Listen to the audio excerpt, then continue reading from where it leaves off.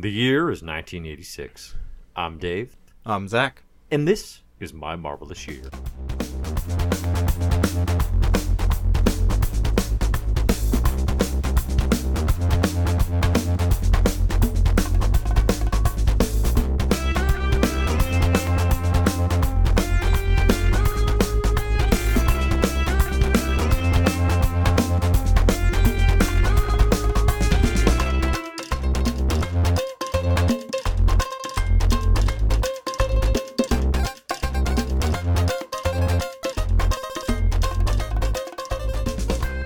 Hello and welcome to My Marvelous Year, the comic book reading club where we're going through the best and most important comics of Marvel from its origins to today. I'm Zach, the comic book journeyman. I'm joined today by Dave, the only podcaster who I hypnotized with my mind, and he's a cyborg. I don't know. I don't have anything. I thought I had something there. That is how most attempts to summarize Elektra Assassin do tend to go. That's right. We are talking Elektra Assassin today, as well as the Captain America issues that we could not get to last time in our conversation around Daredevil Born Again and Love and War. So that's right. This is My Marvelous Year. We go through Marvel Comics from its origins to today. We are on 1986 Part 5, and we are talking first Captain America 320 to 323. And then Elektra Assassin number 1 to number 8, an Epic Comics release written by Frank Miller with art by Bill Sienkiewicz. That is going to be the bulk of the episode. A couple notes up front. One, if you are interested in reading Elektra Assassin, unlike basically everything else on the My Marvelous Year list, it is not included in the Marvel Unlimited service, so you will have to find it elsewhere. Perhaps us talking about it can convince you to or to not take that action. Two, if you like My Marvelous Year, please consider joining and backing us on patreon.com/MyMarvelousYear, where you can support the show and also get some cool benefits in the process. And if you would be so kind as to consider rating and reviewing My Marvelous Year on iTunes, that goes a super long way. And this episode's challenge for rating and reviews is to rate, review, and to tell us what was your weirdest superhero movie viewing experience. Okay, and a recent, or I think our last variant cover episode, Zach and I talked about going to the drive-in to see some superhero movies. We want to know, what was your strangest movie experience? Because you know, we don't all have the opportunity these days, right, to go to the movies like some of us might love to do. So let's relive some of the stranger times back when it was a little simpler on going to the movies. Yeah. Yes, please. Love to. Yeah, we'll read those out on the variant cover if they're 5 stars. And again, that is us rating your review, not telling you have to give us 5 stars. It's just us evaluating. Oh no, I'm saying that. Well, it's a huge part of our evaluation criteria. Come on, we're just two dudes. We're just two dudes out here trying our best. Why would you give us 4 stars? And then be a fine 4-star review, Frank. Like if they gave us 4 stars and said, you know what, it sounds like two dudes trying their best. Yeah. I accept that. It's not entirely wrong. It's not entirely wrong. So let's do like a real quick overview of Epic Comics, which just started. Well, hang on. We're going to do Captain America first. We're going to knock out Cap. You want to? And then we'll dig into the meat. And we very much will do that. So I mean, that's thematically appropriate too. Yeah, fair enough. So Captain America 320 to 323. The reason these issues are on the list is because we are getting into the Mark Gruenwald written era of Cap comics. We got Paul Neary on art, Dennis Janke on inks, and Captain America number 320. Now, number 320, the issue is Scourge. Okay, it's Captain America finally confronting Scourge. Now, we have not been reading... I'm sorry, Scourge? Scourge, I guess. Here's the thing. We already have a Scourge with a U in Asgard, right? The Executioner, who we saw, you're right. of course, in Thor. So when I see a different spelling, I am inclined to pronounce it differently. To differentiate Scourge and Scourge. Mm-hmm. I'm not saying I'm right. I want to hold you to that. I'll admit pronunciation mistakes happen on occasion. You've never been more aware since starting that YouTube channel, right? It's it is, I would say, the number one YouTube comment. Type of comment is correcting a pronunciation. Amazing. It's incredible. Like, I would not have. I would never have guessed that would be the number one thing people wanted to do. I only got that on the show, I think, like one time. Well, besides the great like Tigra debate. I got that only one time on like early My Marvelous Year because I said like nuclear nuclear. I don't know. I said it the wrong way, the way that George W. Bush says it instead of nuclear. And someone, but it was like someone I knew. It wasn't like some random person like, ambushing me and being like, "Excuse me." We've talked about this before, but I actually have zero problem with the pronunciation correction because otherwise I won't know. I don't. Especially, I don't want you to correct my pronunciation of like everyday words, but artists and creators, yeah, like Bill Sienkiewicz. I looked up because we're going to be using his name a lot. It's Bill Sienkiewicz. That's how I've been saying it, so I feel. Did you actually see that? That's his Twitter handle is @sin and then Kev all in caps itch. That would so that a million % make sense as to how I know how to say it, but I had not put that together. So yeah, in 320, it's Cap versus a Scourge. But it's the final confrontation between these guys. Now, why do we throw you right into the thick end of the final confrontation? Because the Scourge saga is across like a billion issues. And the deal with a Scourge is that this individual, he does two things. He kills bad guys, okay, like supervillains specifically, and he cries out, justice will be served when he does it. That's his thing. Right? And we jump to the conclusion because in this issue, in issue 320, Scourge, he kills a bunch of supervillains at a bar. Am I remembering this right? It's been a while since we read 29. So Mark Gruenwald's doing some fun stuff here. The bar with no name. Yeah, exactly. Which is like the it's like the supervillains bar, right? And like it's kind of funny because Captain America's brought there by Water Wizard? Is that who it is? I think so. It's some like minor, C tier supervillain brings him there. C tier is generous for Water Wizard. Yeah, it's true.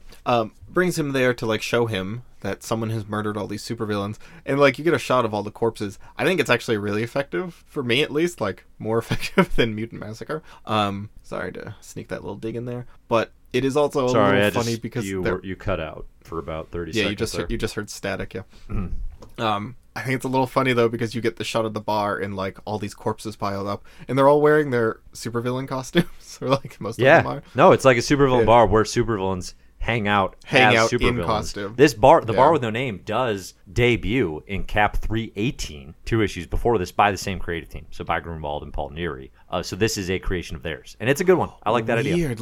Listen to this though. I'm on the wiki page for this, the like Marvel fandom page. For what? The bar with no name? No, for this issue. Okay. Right? And under other characters, it has like, it's not 29, which is how many characters he says dies, but it's maybe 15 characters that it just says corpse of. So like he pulled in a bunch of like they are all named characters with blue links to other wiki pages. Oh, they're real supervillains. So, like, they're not just like, I made up a character just for this. They're like characters that have been around. Yeah, it's like Hellraiser, Rapier, Vamp, Shellshock, Grappler, Birdman, Melter. Oh, Melter. I remember Melter. We know Melter. Yeah. There's a lot here. That's surprising. I kind of just assumed that it was like a bunch of random made up villains that were just there for set dressing. Oh, that's interesting. You pulled in a bunch of probably like Silver Age supervillains that no one ever brought. And that's what makes Scourge and the saga kind of interesting, is the fact that he is out there hunting occasionally known properties. If you're a longtime Marvel Universe reader,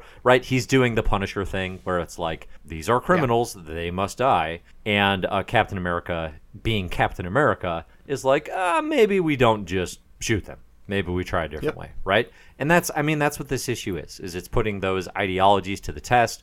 Scourge himself is, again, kind of like Punisher. It's like he's sort of a Cap fan, like he would not otherwise be trying to shoot Cap. He like really doesn't want to hurt Captain America because he doesn't think he's a villain, and eventually he kind of comes around on like he has to do it, but only because like Captain America's going to stop him, but like he really doesn't want to. I think the coolest thing about Scourge is the idea that he is an idea is probably it's very V for Vendetta, I suppose, in a way, where it's like Scourge is not an individual, he is an idea. So other people can take up the Scourge mantle, so there's kind of some mystery here, basically about like, was he acting alone? And that is something that creators will continue to play with, and kind of this like unstoppable threat in a way. Well, at the end of this too, like I think while Captain America's fighting him, somebody off screen shoots Scourge himself, and like yells, "Justice is served." Yes, right. It like kind of gives this idea that so Scourge got there Scourge. Are other people. Yeah. Scourge won for Scourge, right? That's pretty good. And that moves us into I think 321 through 323. Is that right? 321 to 322 are all Cap versus Flag Smasher story, and then 323 is kind of dealing with the repercussion of that. Yes, right. And also setting up the more interesting story to come. I will say. So Flag Smasher is a terrorist, right? He's framed here as like this ideological terrorist. I would like it if he literally smashed more flags, I think. Right, like froze them with liquid nitrogen. Just like went through that whole process. Just really so made a scene of it. Smash. Yeah. Yeah, because otherwise, what are you doing? And his whole thing is he's like one of these, like world citizen, I'm like, what are those people called? Like the Am I Being Detained guys who are like, I am allowed to go anywhere I please and you can't detain me. What are the Am I Being Detained guys? Do you know what I'm talking about? No, I don't. Is this like people who believe that like there are no boundaries and just like it's some very kind of thing? Right, yeah, like I'm an international citizen. You cannot detain me. Like this is a lot, Yeah, like we're all citizens of the world, right? I mean, they're not. Okay, so there's some. What did you think about the politics of this? Because like Flag Smasher is inherently political, and I was kind of curious to hear what you thought. Boring. That's so. This is my big problem with Grunwald so far, and we saw this in. We already recorded the Squadron Supreme, so we're going to talk about this in Squadron Supreme. But my issue is that he has like kind of vaguely interesting character concepts, and then I feel like it doesn't get explored whatsoever. So like Flag Smasher's thing is just like he doesn't believe in borders. He's kind of like he's very anti-nationalism, and he's against the idea of like all these like hard boundaries, and I don't know though. It's a little unclear because like anti-nationalism conceptually is a villain where I'm like, okay, I'm gonna listen to what you're saying, I suppose. Yes, and right? I wish it leaned into that better. Yeah. Like it's good enough and it's interesting enough that like I craved it being more fleshed out and more nuanced because he's But really it's more of an 80s hostage terrorist situation. I mean really that's what right. it is. It's 80s like hostage I wanted him action. to I mean you have those characters like Killmonger and Black Panther who just do a good job of being like they're the villain, but they also make the hero question themselves, right? Sure. They're wrapped in some ideology that challenges the ideology of the hero. This is what Magneto does incredibly well, I think. Or the Joker, or lots of different characters can do that. But yes, Magneto's a great example. And he's just not Which Joker though? But oh my god, A, B, or C.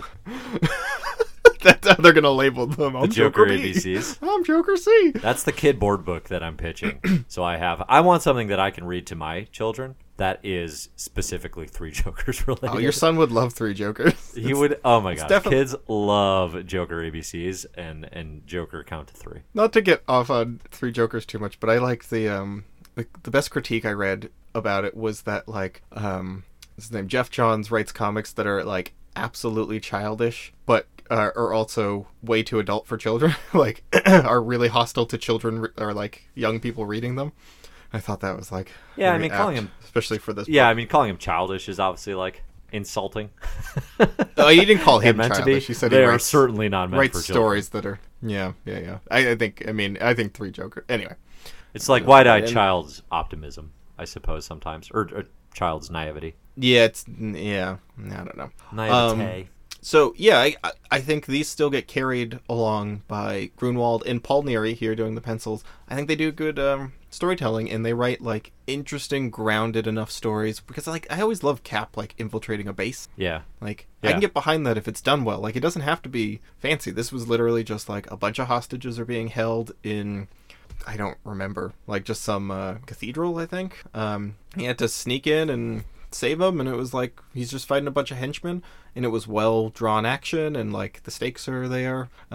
It just like he's playing with an ideology, but also I don't think he has much to say about it. Well, or again, we talk about this in Squadron Supreme coming up next, but it's also like he might have more to say about it. He does not do so here. That's what I mean. Like, yeah, exactly. So the real takeaway from these issues though is Cap is quote unquote forced to kill a guy, right? So Cap kills a guy, and in order to, he has to make a call, and it leads to the loss of life. And this is a big deal, and it's something that he gets held super accountable for in issue 323 when we start digging into the meat of what Mark Gruenwald's run at this point in time. He's going to be on Cap for like 10 years, which is amazing. But the meat of his run and the stuff that I think is really good coming up is looking at like, what does it mean for him to be Captain America? What is that dream, right? Can he live up to it? And then also like, where is the country heading, and who are the people and kind of the viewpoints that are kind of in opposition or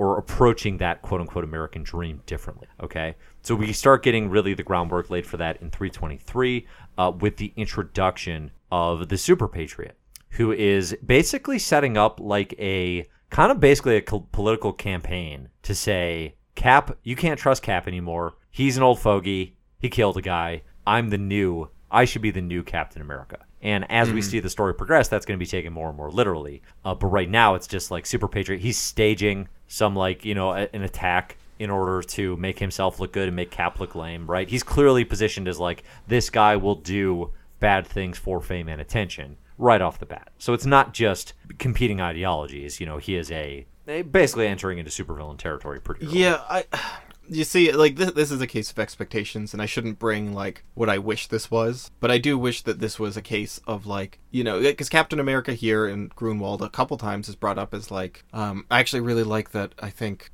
Flag Smasher asks him, like, why are you Captain America then, and not, like, Captain Justice, or Captain Freedom, or whatever, like, why Captain America? If you really aren't, like, a mouthpiece for, a defender of the American government and imperialism, etc. Like, he challenges him on that, which is a very question. Yeah, I mean, that's a normal thing that, like, most people who read Captain America will eventually get to. I kind of wish that Super Patriot was, like, almost the worst version of that. Like, he was, like, this nationalistic version of it. But instead, he just seems like a cynical guy who's, like, you're right, running a political campaign against it, right? Like, he's not ideologically opposed. It really, like, there's a lot more to play out with Super Patriot, I will say. Okay, I hope so, because, like, right now, like, the scene that just made me, like, I'm not that interested in this guy is, like, he's in a limo and he drives by some old lady being mugged, and his, like, assistant's like, hey, put your mask on, there's an old lady being mugged, and he's like, don't bother to stop, such a petty crime isn't glitzy enough, if it won't make the headlines, the Super Patriot isn't interested. Yeah, right. He's like, oh, well, that's not that interesting to me, some guy who's just like, but, that's not quite fair to bring my, like, what I want that to be. But what is pretty fun to me is he's got a bunch of little sidekicks called the Buckies. Yeah. I loved that. Gotta love bringing back the Buckies. Just a bunch of, like, this is, I would say, if you're not super into these issues yet, I think the next couple years, 87 and 88, we are going to get probably some bigger. We're going to get some bigger Captain America stories that will tap into some of what you're describing a little bit more, Zach. I think Captain America 332 to 335 is a storyline called The Choice, and that's definitely going to weigh into, I think, a lot of what you just described. So that is on. Yeah, I like Paul Neary's style. It's nice and simple. It flows well. I kind of like the smooth old overall, Marvel comics, right? Yeah. It's good. Like, I had fun with this. I just was like, I think maybe my expectations were high too, because I've heard of his run. He's also, like, he's a little wordy when sometimes I think the action would speak for itself, which probably has to do with, like, the Marvel method. Right? That doesn't fall just on Gruenwald, certainly, but it is true. No, yeah, there's a scene here that I specifically came out where Flag Smasher and Captain America are tumbling down a mountain, and I was like, wow, this is really cool action. And it is also then captioned with, like, Captain America gasped as he, like, hit the rock, and just like, what am I going to do as I fall down this mountain? Like, Flag Smasher, he's such an opponent. And it's just like, no, this is a cool moment. It doesn't need to be narrated with this kind of, Anyway, pretty good. And, I hope it improves, because I like a Cap comic. Yeah, I'm interested to see what'll happen with the next issues.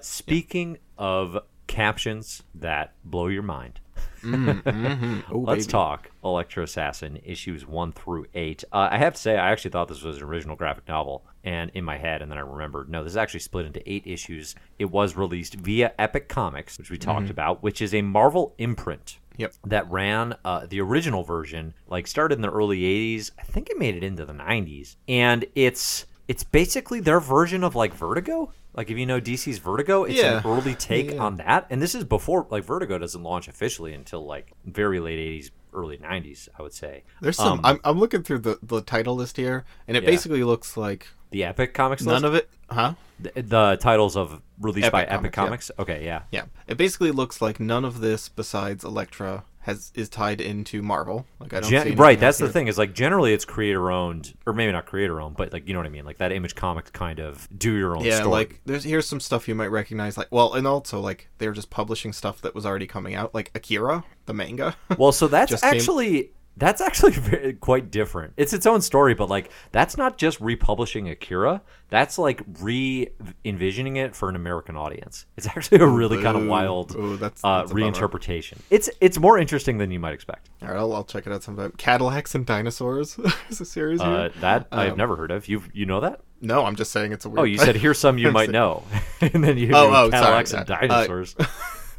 Dreadstar by Jim Starlin. Dreadstar, baby. That's a good one. Yeah, ElfQuest. Which that one began as a Marvel original graphic novel and then became an Epic Comics imprint. Okay. Elfstar or Dreadstar? Or ElfQuest or Dreadstar? Dreadstar did. I don't know about ElfQuest. I don't think did. ElfQuest started in the 70s. Mobius did a bunch of stuff under Epic Line. Sweet. That's pretty interesting. Anyway, yeah, there's a ton of stuff here. But, oh no, there's a Silver Surfer between Stan Lee and Mobius. Silver Surfer Parable. Oh, that was an Epic book. I think that is in Marvel Unlimited, actually. That one is. Okay. That sounds cool. Which is well worth checking out for the art. Yeah. Absolutely. It is actually, I would say that's Stan Lee's best. It's his most interesting book that I've read of his post-Kirby. Post-60s. Post-Kirby. And then there's Elektra Lives Again by Frank Miller from 1992, which is not in the My Marvelous Year list, but yet we might reconsider. Okay. All right. Yeah, so that's Epic Comics. That's where Elektra Assassin is published because the work could not be published under the Comics Code Authority or frankly any sense of decency. Right? I mean, really, it's Miller and Sienkiewicz saying we want to do our M-rated Elektra book, right? And that's what they do over the course of 8 issues. It's uber violent. It is vulgar. It is sexual. It's everything that they otherwise would not be able to do. So there's definitely throughout this, I think, a very at times over the top.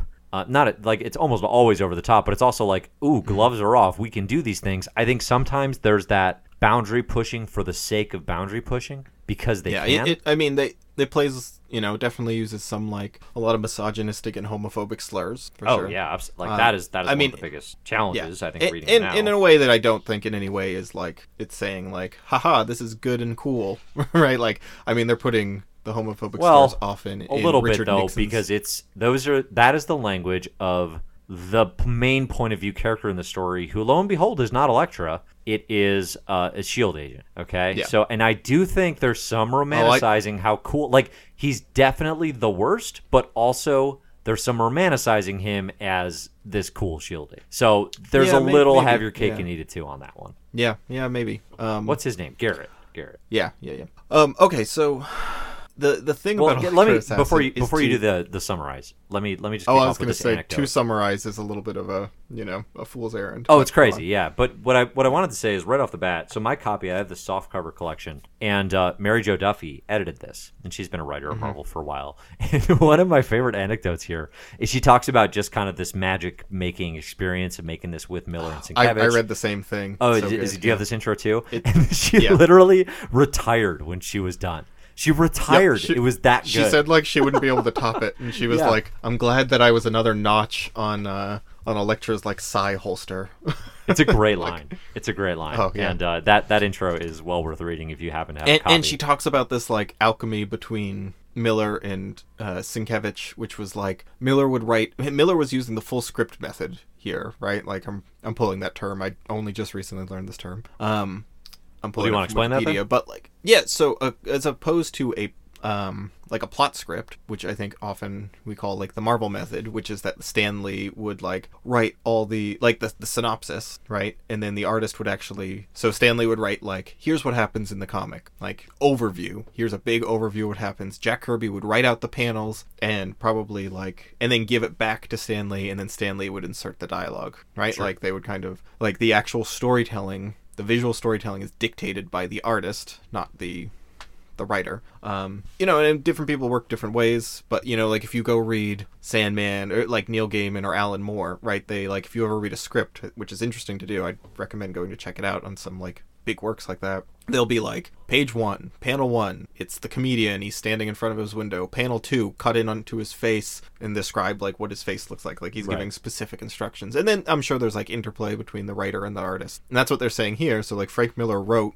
like panel by panel what's happening, which I think you really have to be an artist to do it to this degree, because there was a lot going on. Well, and I think one thing that Mary Jo Duffy mentions in the intro is like he would do that, but then Bill Sienkiewicz would do layouts and visuals, and then Frank would go back and rescript or rewrite, and then again, based on what she said they would write it like 3 times each time. Yeah, which makes sense, because like it seems virtually impossible for Miller to have laid out, quote unquote, the idea of comic panels as we understand them is often out the window in many of these Sienkiewicz designs, where he's using watercolors more up, like throughout this whole thing, and it's just kind of this blend of stuff. Like 9-panel grids are infrequent. Occasionally we get like 24-panel grid type stuff, break out a bunch of talking heads. But often the comics panel structure is really blown up in a way that is obviously them just sort of exploring the limits of the medium. So I think broadly my take on Electro Assassin is like it's a mess of a story, but it's a really interesting creative experiment by 2 extremely talented creators. The energy and like the creativity, like you just feel the alchemy at work between these 2 guys, like in a way that I felt a little of with Love and War, but here it just feels the most like unbridled, because again, they're not working in, like Mary Jo Duffy mentions this, like they saw that they can do whatever they want, like literally they're not restricted by the comic code, and they had this like blank check, and they just wanted to make the most of it, and they just ran with it, and the most wild, uncompromised thing that I think they could come up with. I mean, the thing is, like, is it good? If you're reading, I think it's incredible. I think it's like almost a masterpiece. Yeah. I think if you're reading superhero comics to read superhero comics, that does not necessarily mean you will be interested in this. It is not really a superhero comic. No, definitely not. I think it is definitely not, and it's not really an electric comic. No, barely. Like in most ways. Yeah, it's kind of an art comic. Like it feels more like, something like I don't know. It feels very removed from commercial superhero comics, and like if you don't like it for that, I think that is totally valid. Like I don't want to cast any aspersions if you're just like, this is not my thing, this is not what I signed up for. Yeah, I think that's very valid, and give it like 2 issues. If you don't like it, give it like 1. You'll know in 1.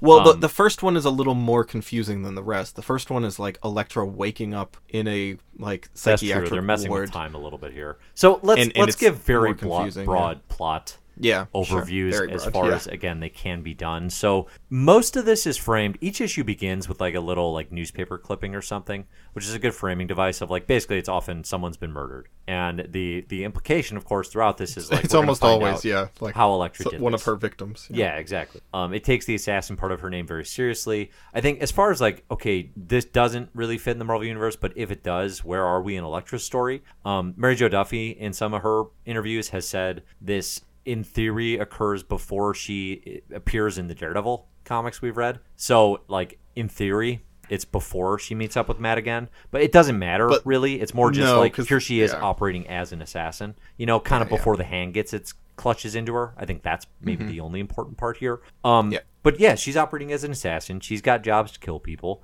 and S.H.I.E.L.D. is hunting her down. Is kind of where this goes, right? And S.H.I.E.L.D. captures her at various points. She uses that to her advantage. Elektra has shockingly effective psychic powers, psychic manipulation. That's what that she learned from like Stick and all them, right? Like they kind of recap some of the relationship she had with Stick and his what are they called, the Chase? Yes. Right, and they have like psychic communication, and that is extended to like psychic manipulation and swapping bodies, like swapping minds in or bodies, convincing people she is someone she isn't. That or stuff. Even like to the degree of like changing the camera feed, right? Like something that's happening, people say. Yeah. I mean, the thing is like it's whatever they want. It's whatever they want. Exactly. I feel like trying to nail this comic down plot-wise or any kind of like really specific like, so what exactly is going on here, is a little bit like watching a David Lynch movie and being concerned with that, like watching Mulholland Drive and being like, so what exactly was happening there? Yeah, if you're really trying to narrow it down, I mean that is a wasted effort.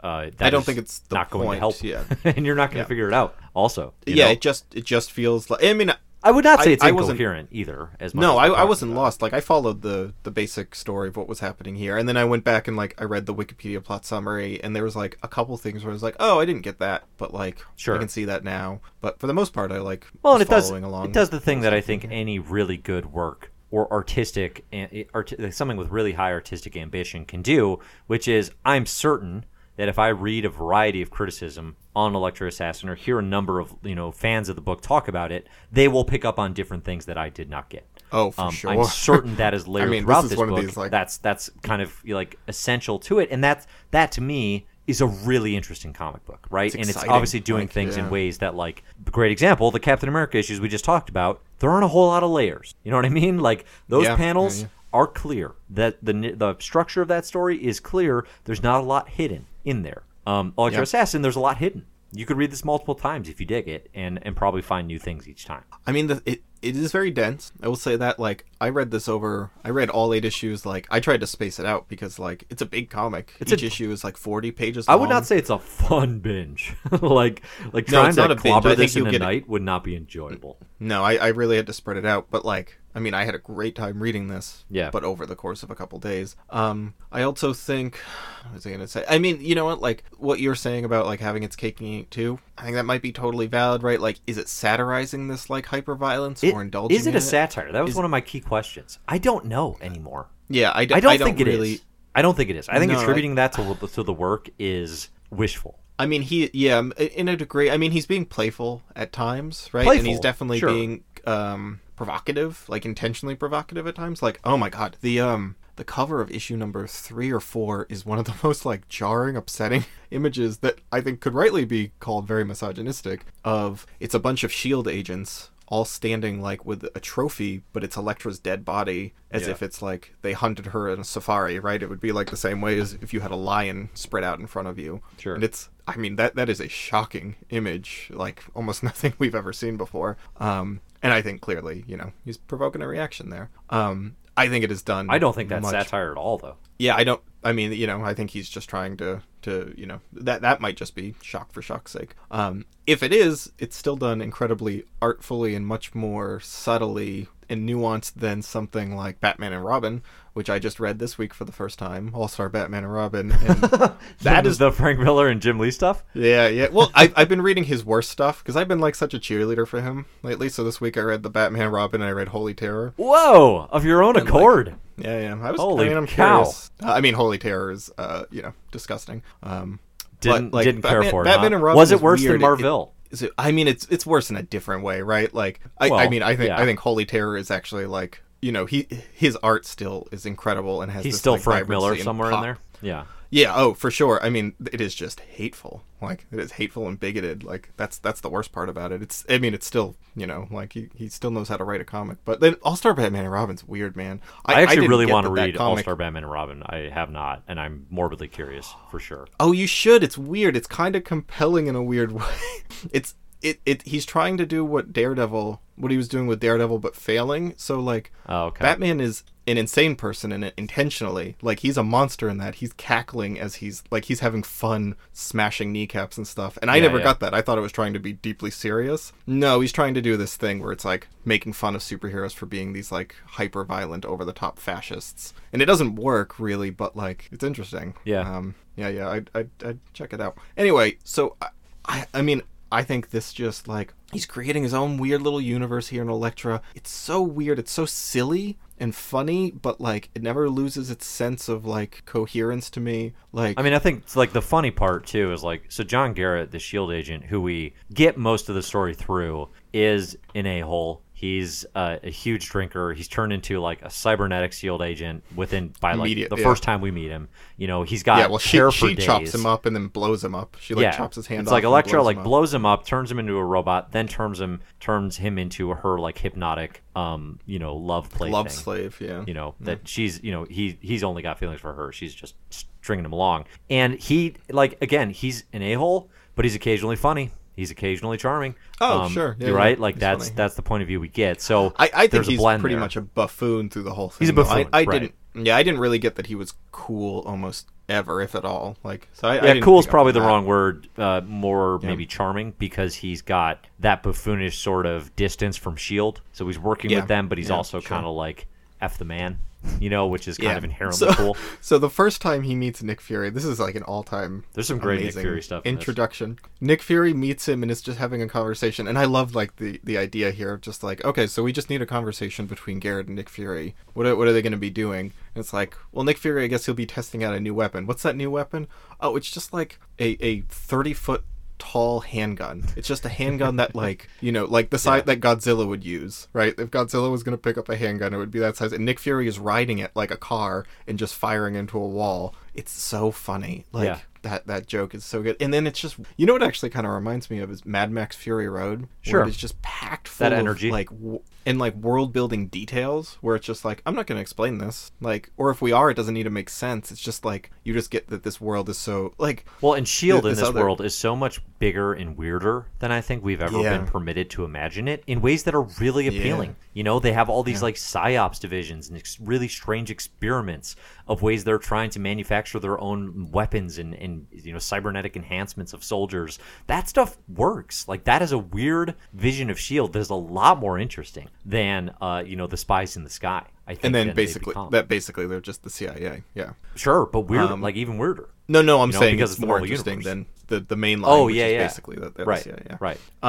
Yeah, and then there's this little spin-off agency called X-Tech Op. I can't remember what it's called. X-Tech, something like that, yeah. And their workers, like, they have just cloned a bunch of, they keep calling them dwarves throughout. And I'm just like, well, that's not a dwarf. That is clearly not a man. He's like 1.5 feet tall, and he's got the teeth of a rabbit, and like his ears allow him to fly. They're definitely drawn more alien creature than man. Yes. Yeah, they mentioned later they spliced in like rodent and reptile DNA into these guys, but like they just let that sit for like 4 issues. Like the first time you see it, it's just like they're interrogating, they're like probing Elektra's brain, and there's just all these weird little hooded 18-inch tall men walking around with like rat faces, and that's it. It's just like you have to accept these details. They have absolutely rat-faced assistants. You just embrace the weirdness of the detail and let it flow and kind of wash over you, and just let it be the strange story. I think my biggest criticism reading this again is again, Elektra's effective and great for action in this. I do want to know more about what she is thinking as she is doing things. Like, we get, you don't get a lot interior monologue, but it really becomes the John Garrett show for most of the book. Yeah. I mean, she says, like, 15 words in this entire thing? Well, out like, loud. She barely... Yeah. But we do get some stuff she's thinking. Or at least she's making other people think she's thinking. How about that? Yeah, sure. I mean, there's the whole, like, oh, is this actually happening? How much of the beast is real? You could get into that. I don't know if I'm that interested in that. But, like, so, like, the whole thing is that the Hand has this creature called the Beast that they worship. It's this, like, metaphysical creature that wants to bring the whole world into darkness, like a prehistorical darkness without life. And the way that it influences people is it feeds them its milk, right? Like, yeah. It's this and it's literally just a glass of milk. I have been right about it's just milk gross milk. I was gonna say this is the best proof you've ever had about drinking glasses of milk. is the weapon of the beast, and I really can't argue that at this point. And he has infected a presidential candidate called Ken Wind. Now, is it wind or is it wind? Not wind like a watch, wind like the air. Like, God, that line is so good. And the way that Sienkiewicz draws him, I love this. He just does like one still, it looks like a photograph, like a grainy black and white photograph that he plasters on the guy's head. Is this your Sandman thing? Yeah. And it's funny because apparently people like kept thinking this was Dan Quayle, right? They were like making fun of Dan Quayle here. It's actually Sienkiewicz himself through the whole thing. Oh, I didn't realize that. That is interesting. Yeah. And he uses it just to give this like weird sense of otherness to him the whole time. That's really effective. There's a scene at the end when he wins the presidential election. We get a double splash page of him, and his head's on backwards. Yeah. Like it's looking at you from the stage, but it's on backwards in that panel. So I just want to point out a few moments, like, because I think the action here is so electric. The action had me like, I was so involved in this. There's a few parts here. There's a scene where Garrett and Elektra are in the water. They just jumped into the Potomac River in D.C., and S.H.I.E.L.D. is above them, and someone saying like, all right, there's 2 life signs in the water, we've got them tracked, and he's like, no, wait a second, there's 8. And then it cuts to underwater, and it shows 6 men, like, have immediately dropped in the water. And it's the presidential campaign's assistants, like, they're accountants and campaign managers and stuff. Yeah. So they're all just dressed in suits and have briefcases, but also katanas in their hand. Yeah, that's awesome. That scene, like, gave me chills. It also looks like incredible. I mean, it's like this deep, dark, cool. like, blacks that he's using in this underwater scene. It is awesome. Electra can the violence for, like, there, a billion minutes. He does cool. that split. I'm sorry, say that again? I said Electra can hold her breath for a billion minutes. Oh, she yeah. Fights all these guys underwater. That, yeah. Pretty dope. There's that split panel of, like, a SHIELD agent in some submarine suit. And then, like, the next panel is a mirror match of that, except his body is gone. Like, the violence just being implied by, like, his head is now removed from his body just by the removal or the subtraction of his body from the panel. Right. Let's see. There's Richard Nixon. It's not specifically Richard Nixon, but it looks like a tiny Richard Nixon as the so conservative. What do you call it? Incumbent candidate in our presidential election. Shriveling down into his suit, this like tiny little diminutive man who is the entire time just stroking the red button to launch the nuclear war and like ranting to himself about how he's man enough to press it. Sleeping under an enormous dollar bill with his face on it. Yeah, like that. Just like the creativity that is coming out of every decision in this. Right? Well, and I said earlier, it's not satire. The commentary on American politics and presidential candidates, that's satire. Yeah, for sure. Yeah, no, I get you that I'm like, because I see, you know, like it satirizes, you know, like the ultra violence of, you know, this era and the machismo of 80s action. Like Garrett is a satirizing like, you know, 80s action heroes and stuff, and like, you know, Dirty Harry or whatever. And it's like, I don't know, is he or is he just one? Right. Like, right. Where's the line there? So yeah, no, I agree with you.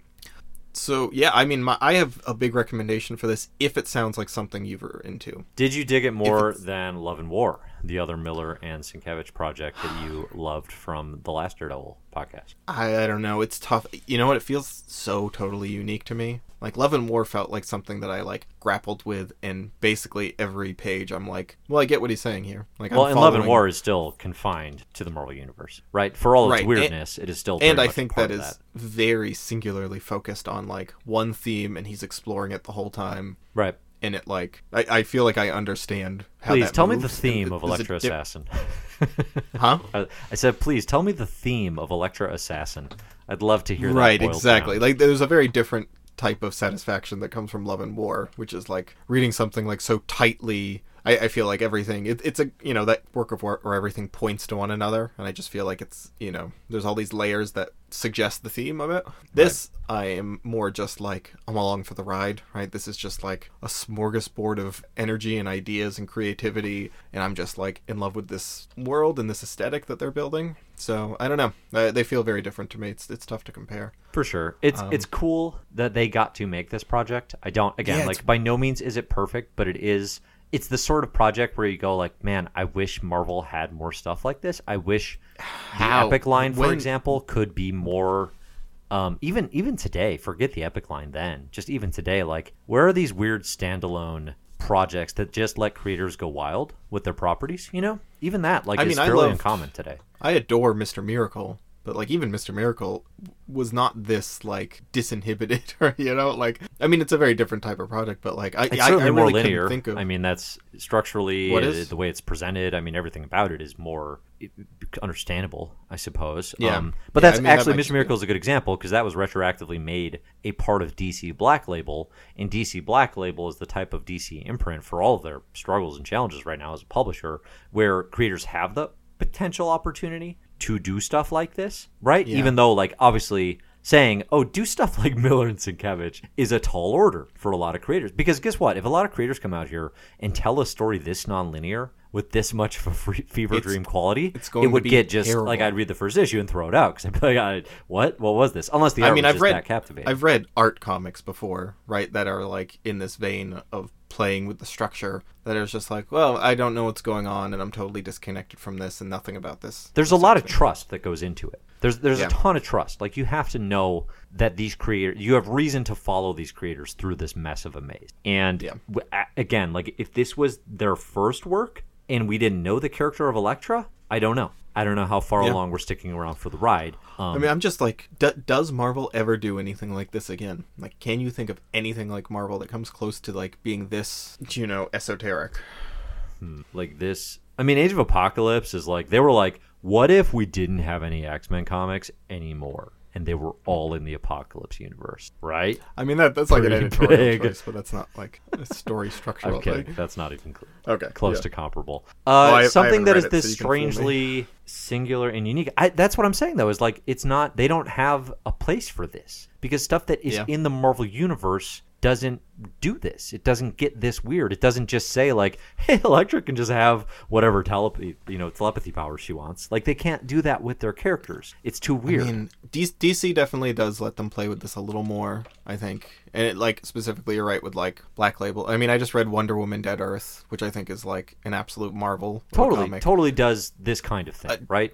Adore it, but like even that still feels a lot more restrained within the structure of like kind of a traditional conventional. Well, there's a difference between blowing up the parameters and expectations for a character in the big two universes and telling a story that is so surreal and esoteric. That is a storytelling decision they made in this that doesn't really have anything to do. They're two separate entities, right? So like Wonder Woman Dead Earth would not be a better comic for trying to do a non-traditional structure, right? Yeah. I mean, like, no, right. Yeah. I don't think it would have worked as well. It, like, I don't think that would have behooved Daniel Warren Johnson to do that. I think he would have lost readers in a way because he needs to build some of that trust. Yeah, no, Mr. Miracle is probably the closest thing I can think of that is, like, Mr. Miracle's that challenging. So much more coherent. But basically, it's like, is there a comic that is this confusing that is this good?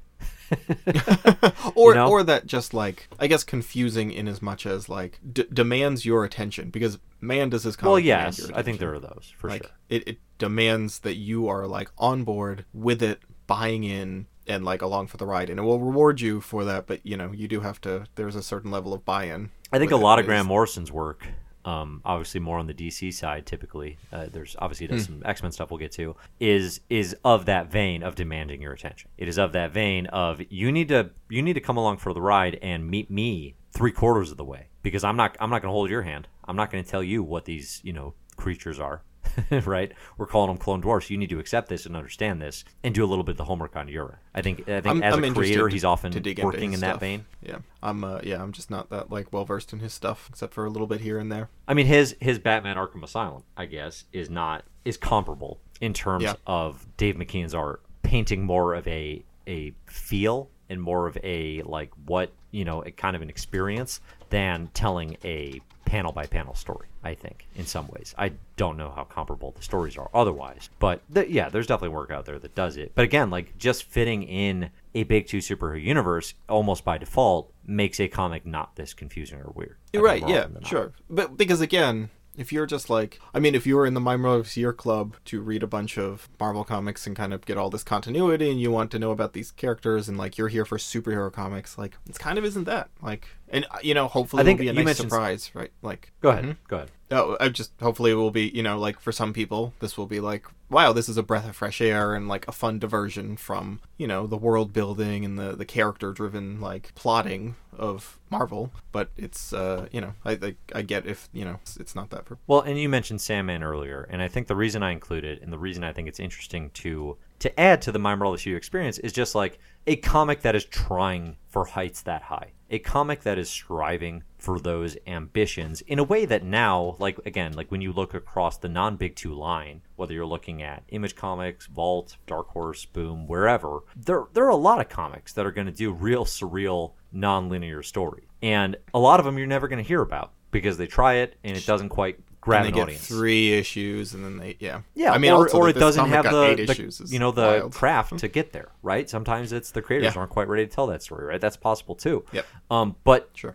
We're talking about here about extremely established creators at this point. They can do this. They can get away with this, and to have it set again, just even with a Marvel character, is super atypical. So it's interesting to see like what else can comics be doing. It's kind of let loose from some of those superhero restraints. Because that is, again, it's not a perfect comic. It's not, I wish every comic was like Elektra Assassin and free. No, definitely not. But this one kind of works, and it does make you question again, like I'm kind of viewing the bars of the panels of like a superhero, you know, like Captain America comics, like we talked about at the beginning of this, as kind of these prison bars, and it's like Electro Assassin blows those out of the water. I mean, it is kind of a little bit like going from like all you watch is MCU movies to like watch a David Lynch. Sometimes. Yeah, sure, totally. It's a little more challenging, and it's not going to hold your hand as much, and it's not like satisfying in the same way. But like it brings its own pleasures and its own like satisfaction. I mean, I will say like most comics I dig are more what's the word? More contiguous, more like together than Electro Assassin. Yeah. I don't love the confusion of it necessarily. It's interesting to experience, but it does not make it stand out as, you know, my absolute favorite comic. I have it ranked very highly. I think on my best comics of all time because of the artistic merit that is put into it. I think so clearly. Yeah, the confusion but it is challenging. A feature, not a bug to me. Like for this, totally. Like, I don't view it as, you know, like I feel like it's very specifically doing like what it's doing. It's doing intentionally. You know, I guess what I mean by like that though is I do like a good story still, and I don't know that Electro Assassin that's what I said. tells I think it's just like story. It's a different thing.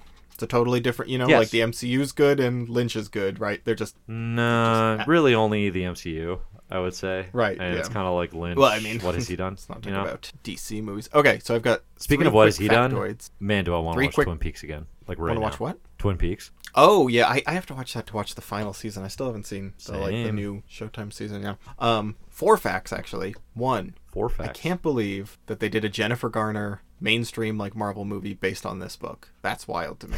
I still haven't Have you seen that? But, like, no. It's actually it's a more interesting movie than I thought it would be because I watched it, you know, a good 6-7 years after it came out and had no expectation. And I thought it was just going to be like this weird sequel to Daredevil, and actually it's the way it's made is just so much different than I expected. It doesn't feel like a superhero movie the way you might think it would. I thought it was like in the realm of like Catwoman of just it's got a 1.6 stars on it's bad. Like, it's not good, but I do think it's interesting in a way that Catwoman, with the exception of the basketball scene, is not. Oh, yeah, classic. Okay, that's 1. Number 2, on the actually, Wikipedia she is page, saved by a lot of cats elsewhere, so there might be more good scenes in that than I'm thinking about.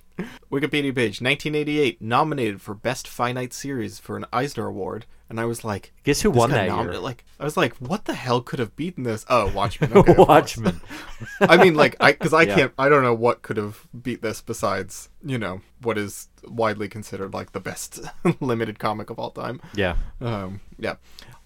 A couple quick Frank Miller facts, because I don't know if we're covering more Frank Miller for a while or much at all in Marvel anymore. So I just want to get these out now. Not for a while. Yeah, it's going to be until 1993, I'm going to say. The next Elektra, and then that's it, right? 93, he comes back for Daredevil.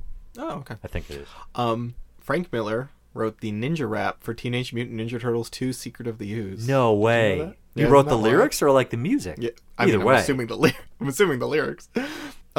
And then 2, and this might be interesting to you if you don't know this, I'm not sure when this is. In 1992, a Dark Horse comic written by Frank Miller, RoboCop versus the Terminator. Walt Simonson art, baby. Yep, by Walt Simonson. Got that one in the long box here. Do you? Have you read it? Yeah, it's really good, and I don't even really like. I don't like those franchises in that. I like in RoboCop. The sense that I'm not like a long-term fan. I like them fine, but I'm not like a big head. Yeah. But comic, that creative unit is fascinating to me. He also wrote the scripts for RoboCop 2 and 3. Yes, I guess, which are pretty. People don't like those movies. Yeah, it's interesting. I actually thought RoboCop. So my dad always told me that. But I think when I was either my mom was pregnant with me or like when I was a baby, he took her to see RoboCop, and they had to leave after like 20 minutes because it was so violent. And I was kind of laughed because my mom's not like super into action or violent stuff. But then I watched it, as an adult, and I was like, this is the most violent movie I've ever seen. It's incredible. But it's so silly. Oh, like it's I mean, maybe a little. It's not like that is a movie that's satirizing ultra violence. Oh, it's very funny. I mean, maybe to your sick sensibilities. Yeah. Oh, wait, sorry. Speaking of which, one of the moments that got a real like actual like laugh out loud moment in Electro Assassin was when the head of that Exacorp or whatever, the people who make the cyborgs. Yeah. Elektra, Perry, the like cyborg that goes crazy, kills like the entire crew, including the head scientist, And then S.H.I.E.L.D. comes in after the fact, and they're interrogating Perry, and they have his head just hooked up to the machine, and it's like this really gruesome, grisly shot of his dangling head, like blood dripping out of his neck. But he is just like being really placating, and he's just like, I think everyone's worried about this a little too much. I don't see any reason for interdepartmental tensions here. Yeah. And like doing this like very corporate speak while he is like in the aftermath of his brutal murder. That the juxtaposition there just like made me crack up. Oh, the Sandman thing I was talking about was Perry. Perry looks like one of the demons that challenges Morpheus to. That is not what I was thinking. I thought you were talking about the Ken Wind collage head. He even has like the same sunglasses, like those weird pointy sunglasses. It made me. What did you think I was thinking of? The Ken Wind collage head. Sure. Yeah. That feels very something that Sandman would do. All right, yeah, so I think that's going to do it for Electro Assassin. Thank you all for listening. If you'd like to support the show, patreon.com, iTunes reviews. Thank you very much. Those are the ways. Thanks everybody for listening. Music for the show is by Disaster Piece, and we will see you next time.